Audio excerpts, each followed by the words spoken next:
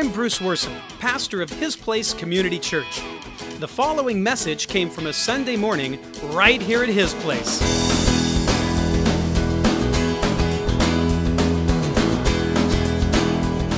What's the most common sin among Christians?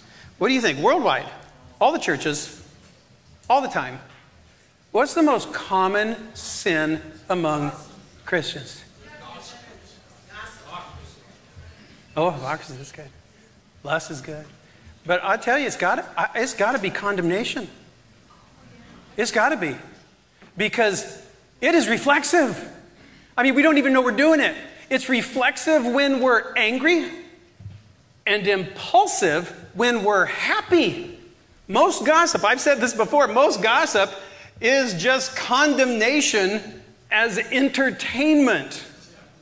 Or should I say, unjust. Most gossip is unjust condemnation as entertainment. So here's the question, because I do fully believe that is the most common sin among Christians. I think it always has been. The reason it doesn't come to mind is because we ignore it. We overlook it. So, you, me, let's ask ourselves, are you better known for criticism or compassion? Better known. What if I asked those closest to you? What would they say? Noah touched on this topic in last Sunday's unique unity. A lot of good stuff in that. I poked at it the week before in disputable matters, but we are covering condemnation again today because it is such a sneaky, snaky sin. And it's a sin that we all often blindly follow and even lead each other in. And so it's pretty serious. We got to look at it. Got to give it its proper examination. I'll set it up this way. Matthew's account of the appointing of the 12 up on the hillside over the Sea of Galilee, the appointing of the 12 and the Sermon on the Mount, they go right together, same time, same event. And it weaves seamlessly with Mark and Luke's accounts of the crowds down at the lake and that miraculous catch. And Noah demonstrated that to us 3 Sundays back in Fishtail. And it's fun to see how those all come together for the miraculous catch and then up on the hillside, and then it's the 12, and then it's the Sermon on the Mount. And it is very clear, and we don't think of it this way, but that Sermon on the Mount, it's very clear that Jesus' hillside sermon was squarely aimed at his young disciples. It's told in Luke and Matthew, and they both say it. Luke says, looking at his disciples, he said, "Blessed are you who are poor." And that's the beginning of this very big Sermon on the Mount.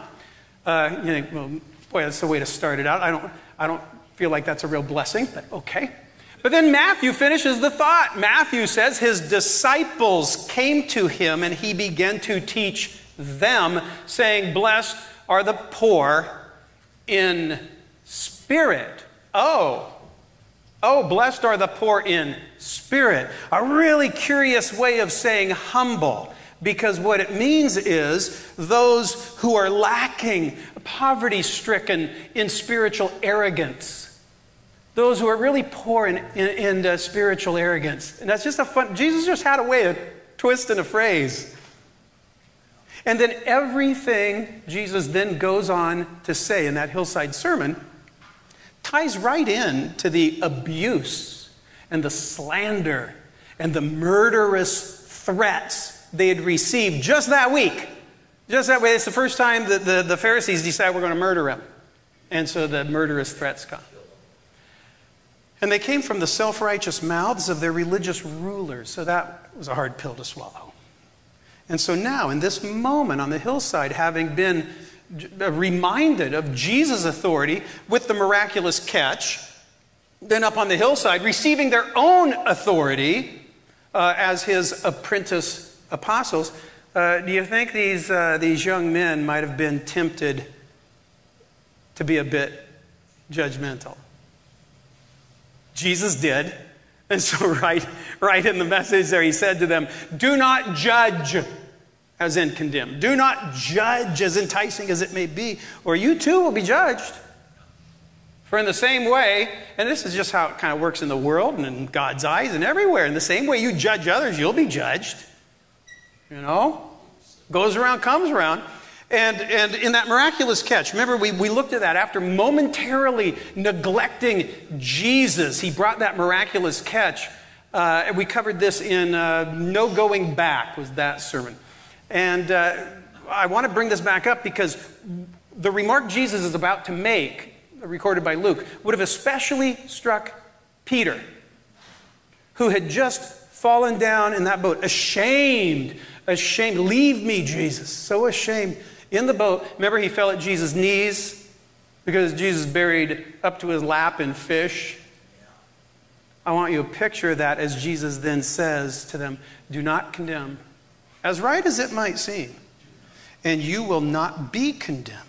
Forgive, and you will be forgiven. Give, especially grace and mercy, and it will be given to you. Now picture that boat. A good measure, pressed down, shaken together, and running over will be poured into your lap. For with the measure you use, boys, it will be measured to you. Now don't get Jesus wrong. He didn't tolerate sin. Didn't tolerate sin for a second. But he treated it. He treated it the way a good doctor treats fractures and broken bones. He focused on restoring those suffering from brokenness, as long as they, like Simon Peter, would simply confess their condition. See, that's what's so insidious about condemnation. We can only do it to the degree that we refuse to really look at and confess our own sinful condition. And then right there, it just goes on. Then on the hillside, the next thing up, Luke says he also told them this parable right then. First he asks the question, can a blind man lead a blind man? This is a good question. Can a blind man lead a blind man? Is it yes or no? Yes.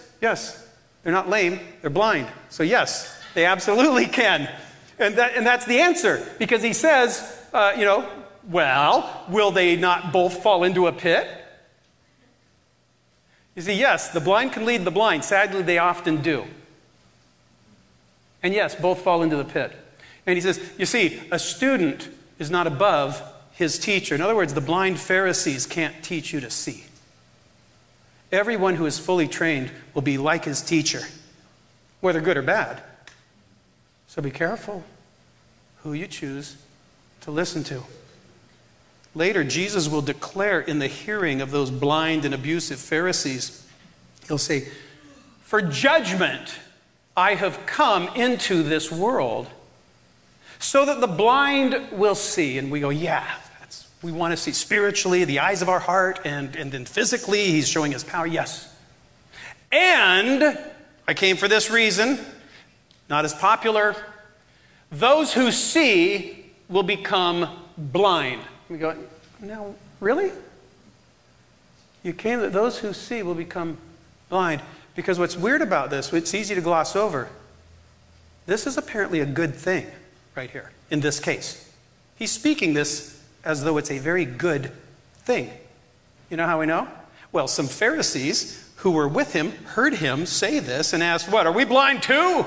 And Jesus said, if you were blind, you would not be guilty of sin.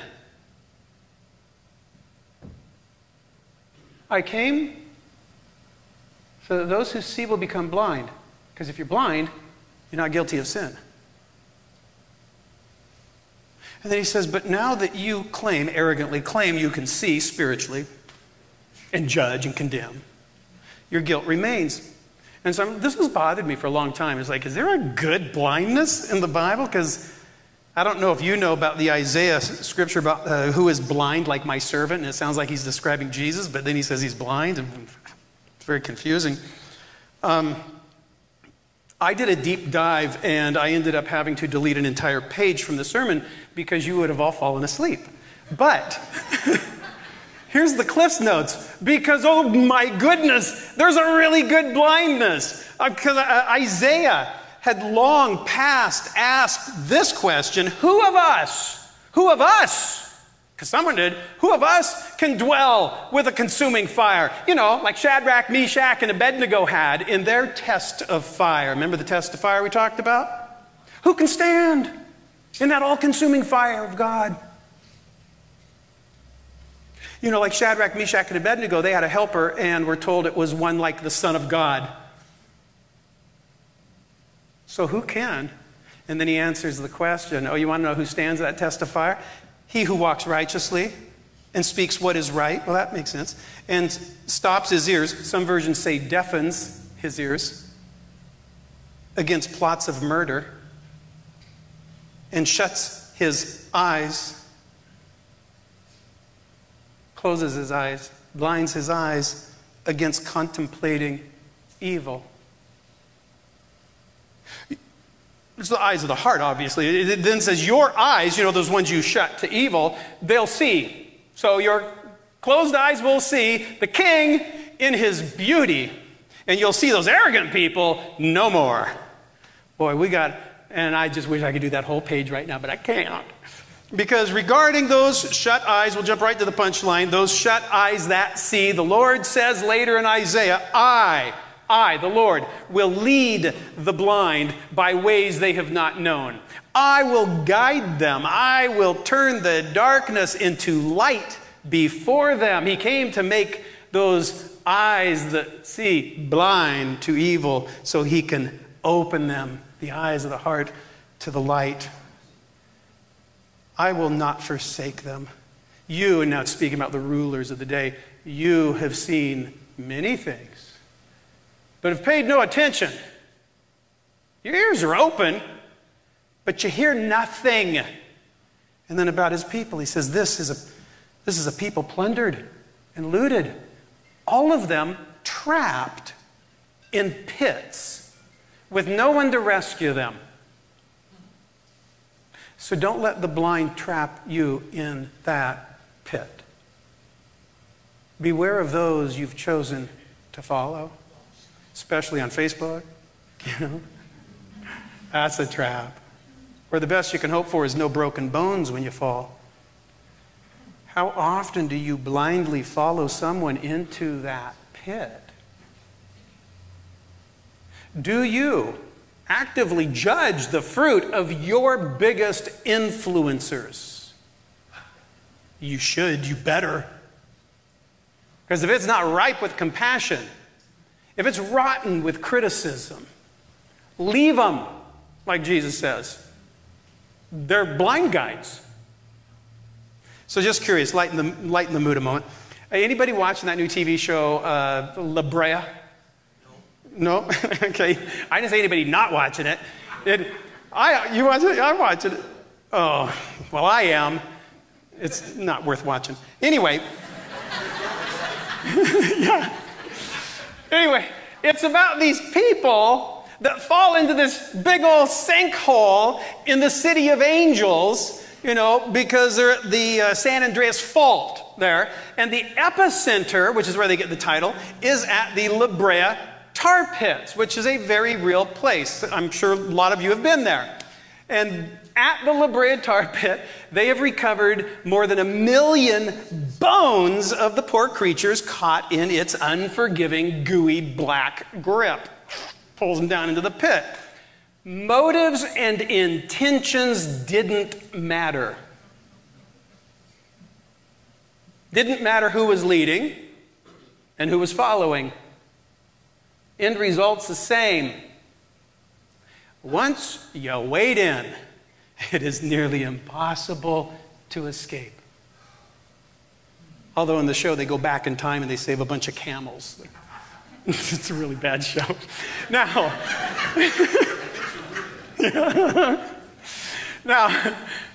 you know how we wade in?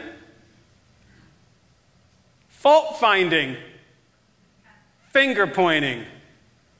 So here's an idea. It is profound in its simplicity. Don't wade into the pit. Stay as far away as you can from the pit. And I know right now you can't help but kind of think, but I have a gift for seeing the faults in others.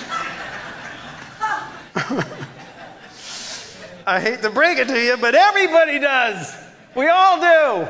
It's not a gift. Fault finding is not a gift. It's the pits. And it's a trap. Okay? Whereas, addressing faults of others in a merciful, meaningful, humble, poor in spirit way, that's a gift. That's a gift. So when in doubt, just shut your trap. Shut your trap. Jesus went on that hillside to say, why? Why do you look at that speck? Now, we got to stop there because the word speck is literally chaff. It's the thing that comes off the grain head, okay? I wish it just said chaff. I really do.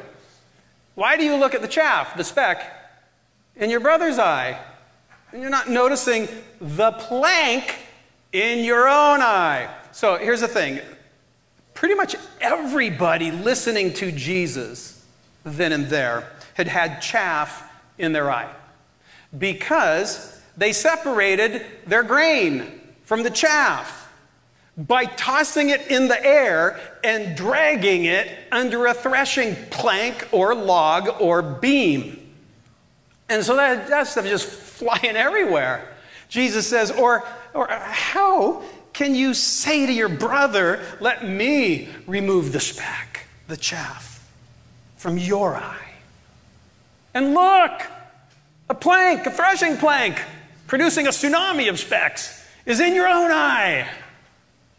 Look at this macro photo here. That's a pupil, an eye pupil. I added the plank. I added the plank. Doesn't it look like the abyss? Doesn't that look like, if ever there was a black hole, a bottomless black hole, doesn't that look like it? Oh, even though one eye suffers from no depth perception, right? You got the plank in one, well, you've lost all perception. Even though one eye suffers, has no depth perception, being blind, in our case, to the deepest inner motives of others, as well as the complex context of their actions, even still, one-eyed sin pickers dive right in and pick at the sin of others. Condescending, criticizing, and condemning. And it will be measured back. And that's scary. It will be measured back when they're on the receiving end in the pit. So if you walk with God, for heaven's sake, don't walk that plank. Aye, aye. If your eye is bad, Jesus had just finished saying, if your eye is bad, your whole body, now listen carefully, your whole body will be full of darkness. Doesn't necessarily mean blackness. If then the light that is in you is darkness, well, how great is the darkness? There's the question. How great is that darkness? See, there's two, because we don't notice the darkness, and I'll tell you why. There's two ways to open our physical eyes. With the old-fashioned, raise the eyelids, but then also dilating the pupils. Okay? We can open them that way. The first one opens to light, but the other one opens to darkness and makes it seem like light. And the more we open our eyes to darkness, the more we will reflexively be repelled by the light of Christ, the light of life and love. And this is the condemnation. That's it. This is the condemnation. That the light has come into the world, and then, I don't like the light. Love the darkness rather than the light, because their deeds are evil. For everyone practicing evil hates the light, does not come to the light. I think I'm going to pause a second because there's Sunday mornings when it's really bright outside and we come out of church and I'll say, oh, the moles are coming out of the holes because everyone comes out going, oh.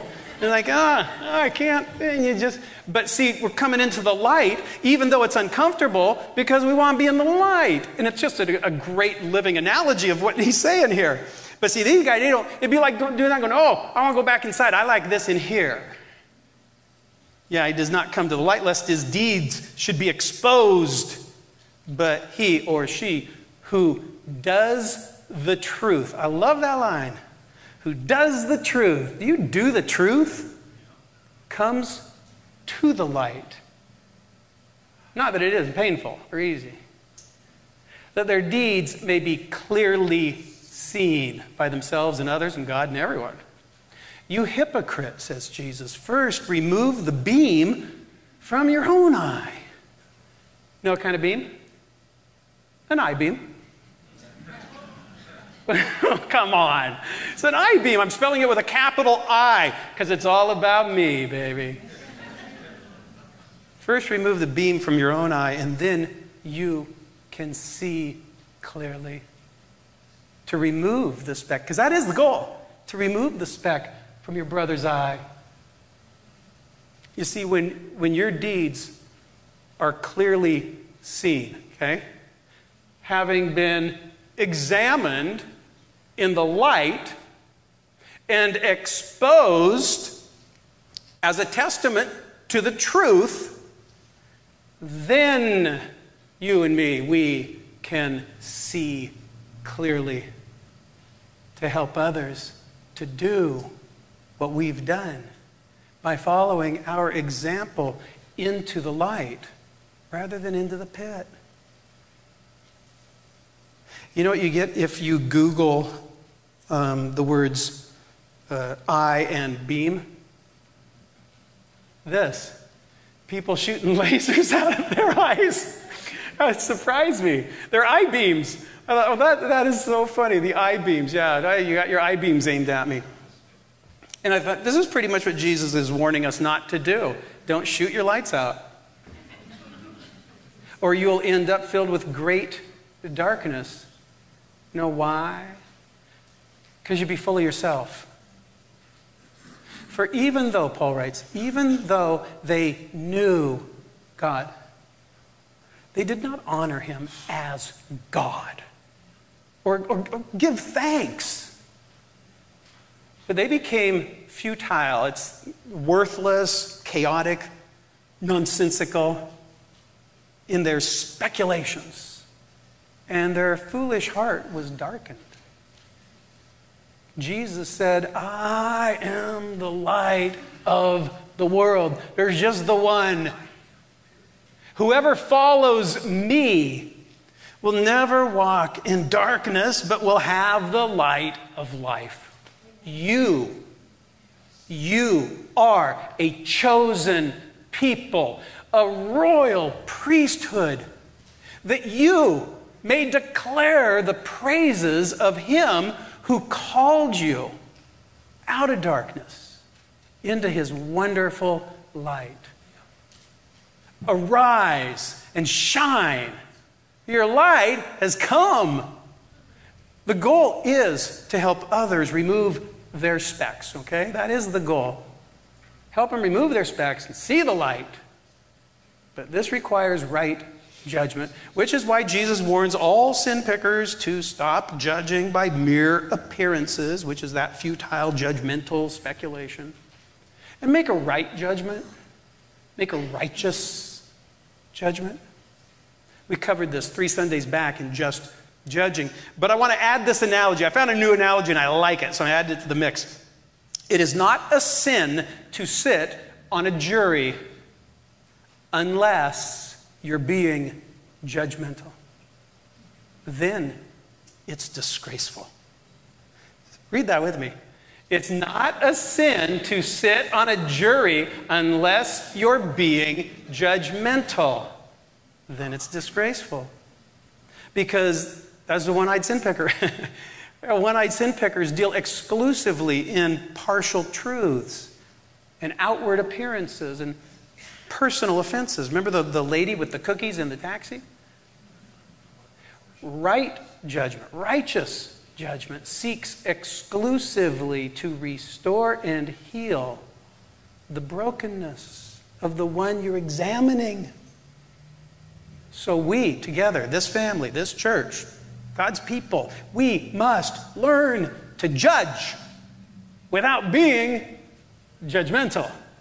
Judgmental, as in hypercritical and hypocritical and self-superior.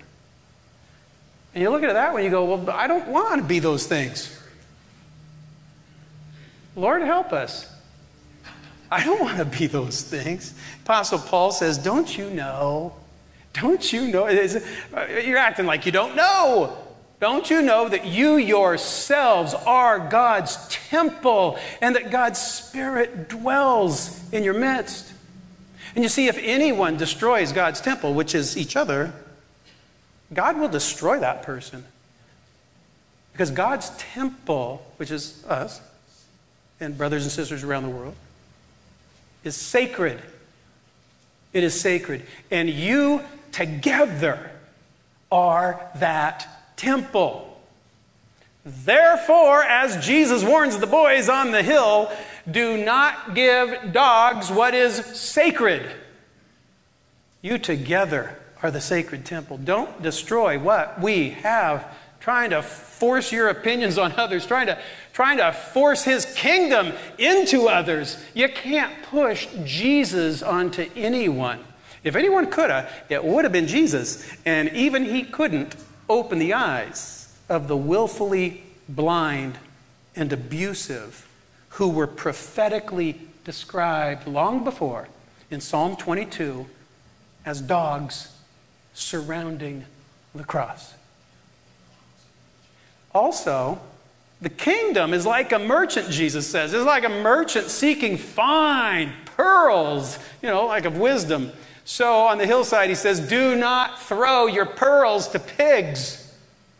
Don't throw your pearls of wisdom that you're finding to the pig-headed.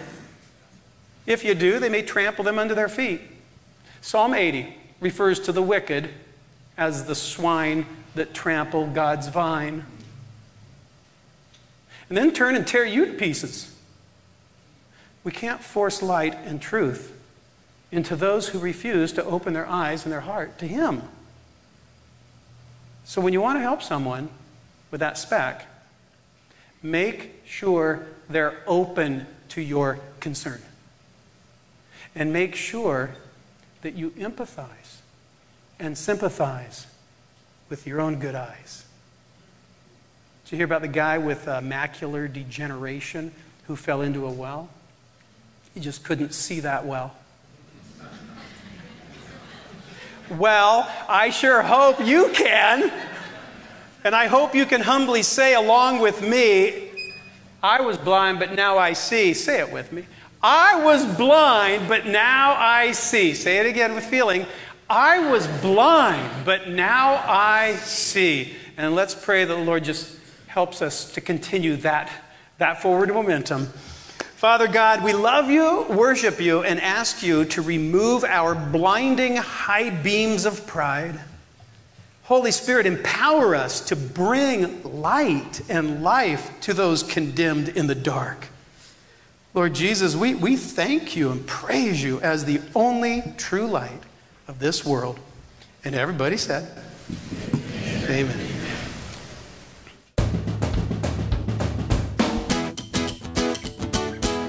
Well, thanks for listening in.